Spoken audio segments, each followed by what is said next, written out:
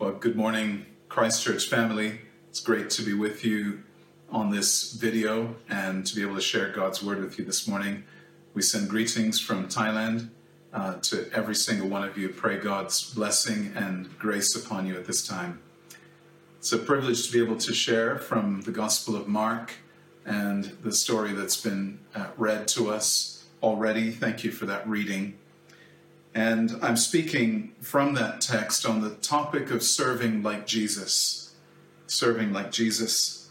And as I begin, I want to share a little story from when I was growing up. I grew up in Kenya in a family with 7 children.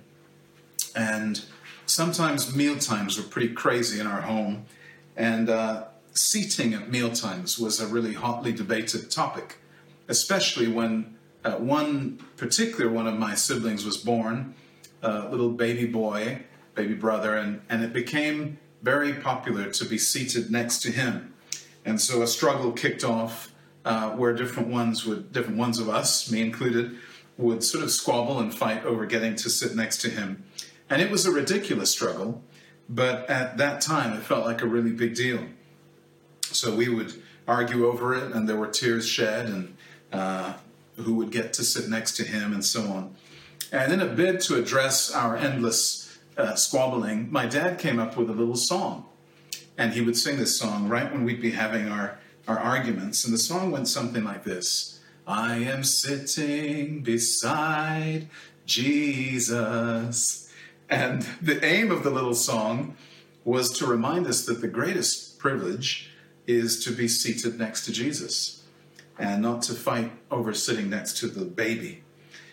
Needless to say, the song did not work at all, and it was years before we managed to figure out our squabbling and get our meal times more peaceful. But the story told in our reading today reminds me a little bit of that dynamic, and it's a similar struggle for the best seats in the house. But in this case, it's James and John trying to get to secure their place sitting next to Jesus in glory. And they too were pretty childish and self-centered, and somehow convinced that they had a legitimate reason to be seated next to the God of heaven. Our world is caught up in an endless struggle to gain advantage or supremacy or superiority over others. Ever since the beginning, men have sought to lord it over women, and too, women over men. The rich strive for riches to gain position over the poor. The educated look down on those who've studied less. The white look down on the black. Or maybe it's the Chinese looking down on the Japanese. Or Protestants on Catholics, or Muslims on Christians, or Christians looking down on Muslims. Or those who are so-called well-spoken looking down on those with regional accents, and on, a list of endless positions we take looking down on others. And into this, the madness of that never-ending fight for position and power, Jesus, the Son of Man and the Son of God, came with a new and a radical message. And his message was that the kingdom was being established by a king, he was that king, who let go of all his claims to greatness and let go of his position and came to serve those who were his creation. He came to redefine greatness.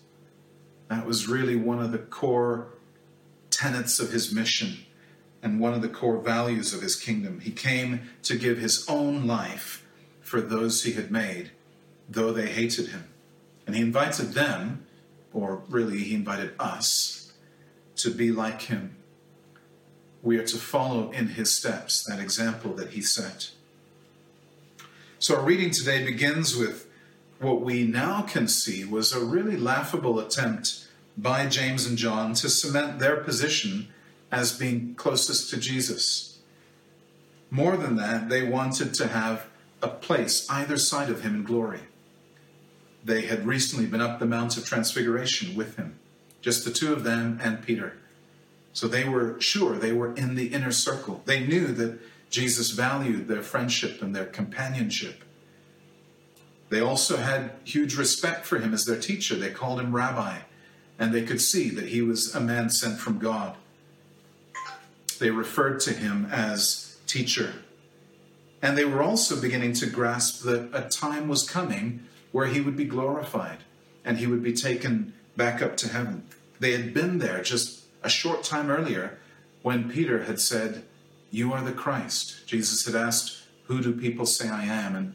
And finally Peter answered and said, "Well, Jesus, you're the Christ, the Son of the living God." And they had heard Jesus say, "Don't tell anyone. Don't go around saying that." And they knew it was true. In fact, it was dawning on them that they, the disciples, were discovering probably the greatest discovery in all of human history. The Messiah had come, the anointed one from God, and he was soon going to establish his kingdom. But they were desperately wrong in how they conceived of his kingdom. They were looking for position seated next to Jesus. So in a display, a shocking display of arrogance and self-centeredness, they had that audacity to ask if they could have the places of greatest honor in glory with Jesus. And when he questioned them about this, about whether they could hack it, about whether they could pay the price that would be needed to sit in those places of honor, they recklessly insisted that they could. It's almost a humorous little line in the story when they say, "We can. Of course we can." They hadn't a notion what they were talking about. They were clueless. They were naive. They were self-focused. And they completely misunderstood Jesus' vision and values. But tellingly, Jesus didn't use this as an opportunity to put them to shame. In fact, when the other disciples found out what James and John had asked for, and they were furious, they were indignant, and I think they were jealous, basically, not so much because they thought the question that had been asked was inappropriate, but because they would have wanted to be the ones sitting next to Jesus. So when they discovered and they were indignant, Jesus doesn't look for an opportunity to take James and John down a peg or two. In fact, he brings words of correction and of instruction to all of them, not just James and John. Jesus was not tempted by pride in that moment to try to assert something about his position, his unique glory in the presence of the Father. Instead, he takes it as a teachable moment and patiently sets out for them a completely new vision of what greatness and leadership looks like. And they are shocking statements that Jesus makes. His is a vision of leaders who are first of all humble servants. Leadership had never been cast in those terms before in history. And here is Jesus showing that leadership is not about power grab, whether it's leadership in the home or leadership anywhere else. Those with the desire to be great are those who would live for the sacrificial service of everyone else around them. That's the biblical vision of greatness. Well, this is the same vision that Jesus has for us today. It's the same vision of servant-heartedness and greatness that Jesus has for Christ Church, for you, part of that church. And it's an undimmed vision. 2,000 years has not caused this topic to shift to the edges of Christian living, even though sadly, as the body of Christ, too often we are not presenting a picture of a servant-hearted people who are laying down our lives for Christ and for the world. At times we do, but at times we fail badly in this area. In our day and age, the longings of the human heart are still driven by a desire for position and prestige and power. Even if it's only just in our own little circle of influence, maybe in our home or our wider family or our neighborhood, that desire is still strong. But it's also extremely evident in the spheres of society that we know, like business and government and in the church. and in education and in the home, of course. Every field, every walk of life, it's there. It's even there where pastors are longing to have the biggest church or the most amazing ministry with the greatest markers of success. It's there. That desire is there in husbands who leave the harder and more unpleasant work of the home to their wife over and over again. It's there in the rat race that drives so many of us to want the bigger salary, the better house, the more affluent neighborhood. It's riddled all through our society. A desire for what the world calls greatness, or what the world calls lording it over or leading others. Into the midst of this, Jesus speaks that vision again. He challenges us with that vision of his style of leadership. And he says, if you would be great, you must be the servant of others. If you long to be first, what first now means is you strive to be a slave of those around you. It's a shocking word for Jesus to use. The word slave has so many negative connotations. It's a terrible concept to have slaves. But I think Jesus was mindful of that meaning. I don't think he was using it as a euphemism. I think he meant that. Slaves in those days had no rights. They had no options. They had no leverage or leverage that they could use to improve their lot in life. Their choice was to serve or die. Those were the options. Keep serving your master or be beaten and punished and ultimately be killed. Jesus is calling us to serve and die. He's calling us to be those servants all through the New Testament, not just in this story. The call, the command is to serve him and to serve others with our whole hearts, not just when it's convenient. To die to ourselves, to die to selfish ambition, to that within us, which, like James and John, would dearly like to be seated in the place of power and the place of closest position next to Jesus. Instead, out of our love for Jesus, the Jesus who came and showed us how to live, we too choose to live for others, to spend our lives for others. He calls us, in the words of the song, to bring our lives as a daily offering of worship to the servant king. So what does this kind of serving look like practically? How does it demonstrate itself? What does it look like to be the slave of all? Well, first of all, serving is costly. Serving is about being willing to give ourselves, our time, our energy for the sake of others, even when it's not convenient. It's not just about being polite, doing that which is expected within the culture. It's going the second mile to serve. And more than the second, the third and the fourth and the fifth, however long God leads us to keep serving and helping others, even when it hurts to sacrifice for their sake.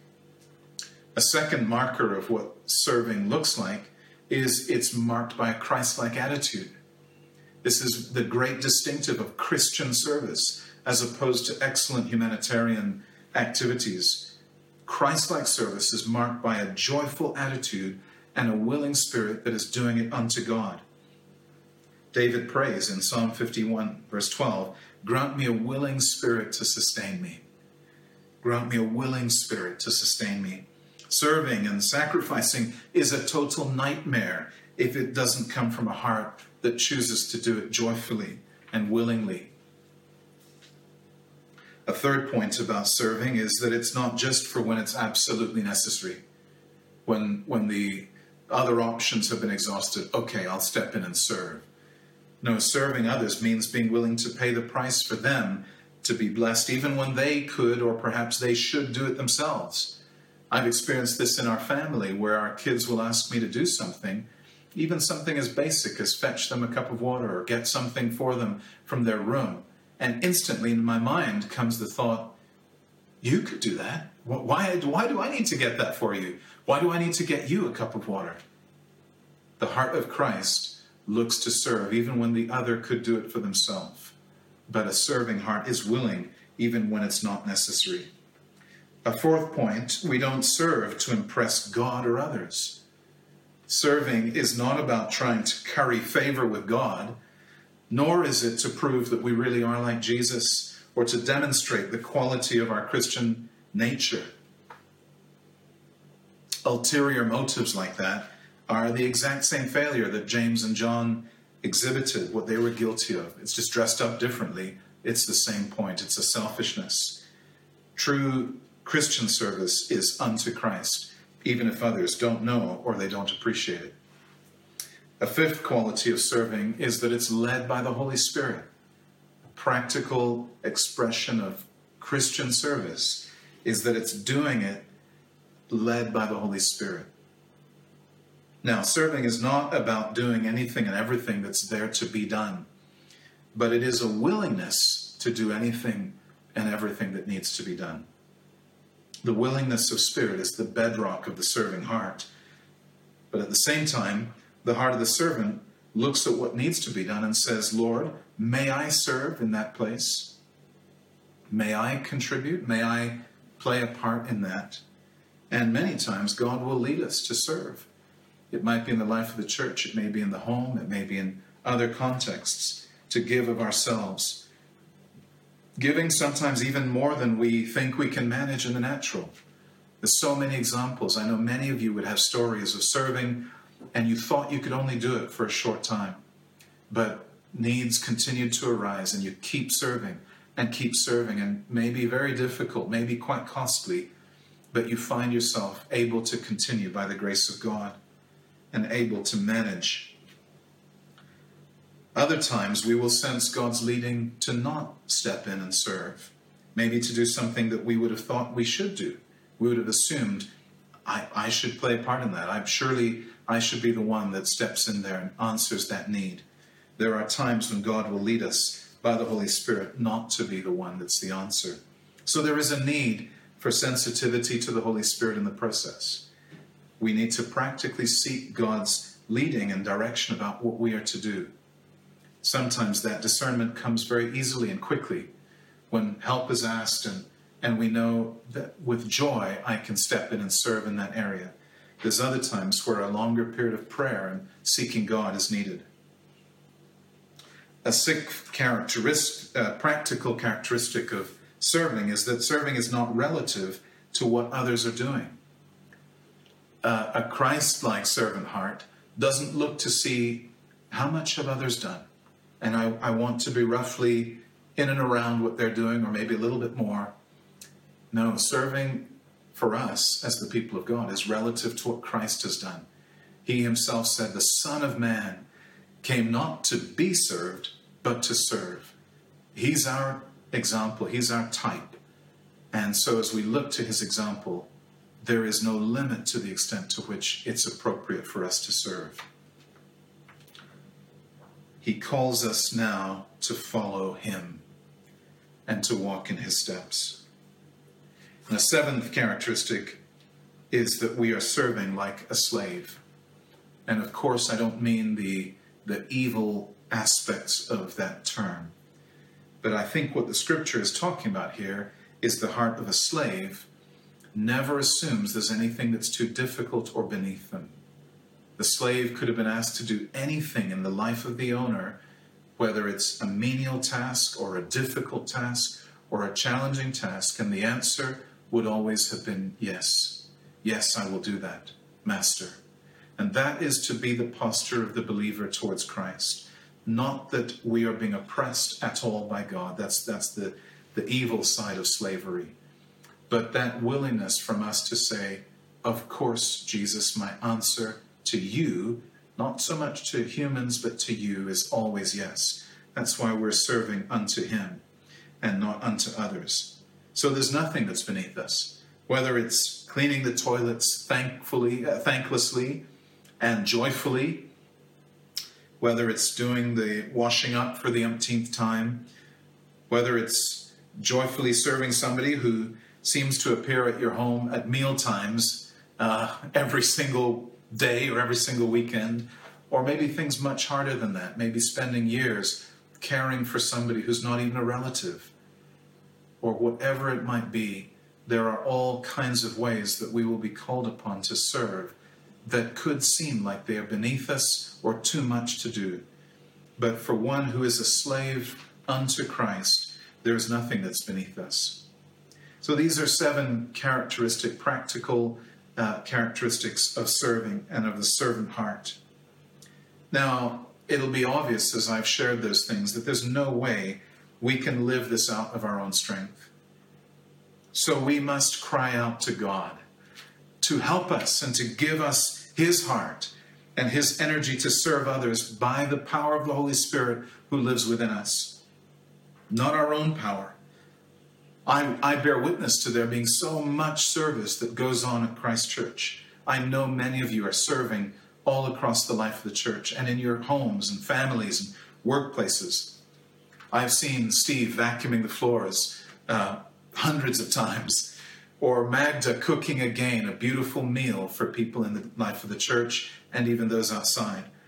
Or maybe it's Bob putting out the Bibles, or maybe it's Josh running tech and leading worship all at the same time again. Or maybe it's the entirety of Tim's ministry at Christ Church.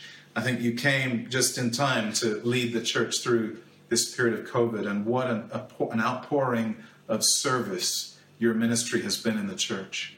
Whatever it looks like, I know there is this endless service being poured out as a gift offering to Christ in the church.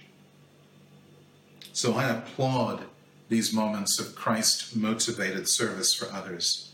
And I urge us to press on in God, to be led by his Spirit to serve even more and with greater joy, to serve with purpose and passion as unto him.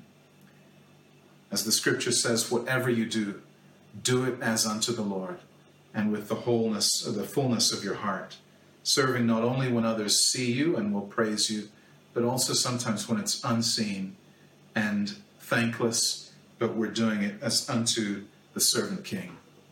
Let's pray.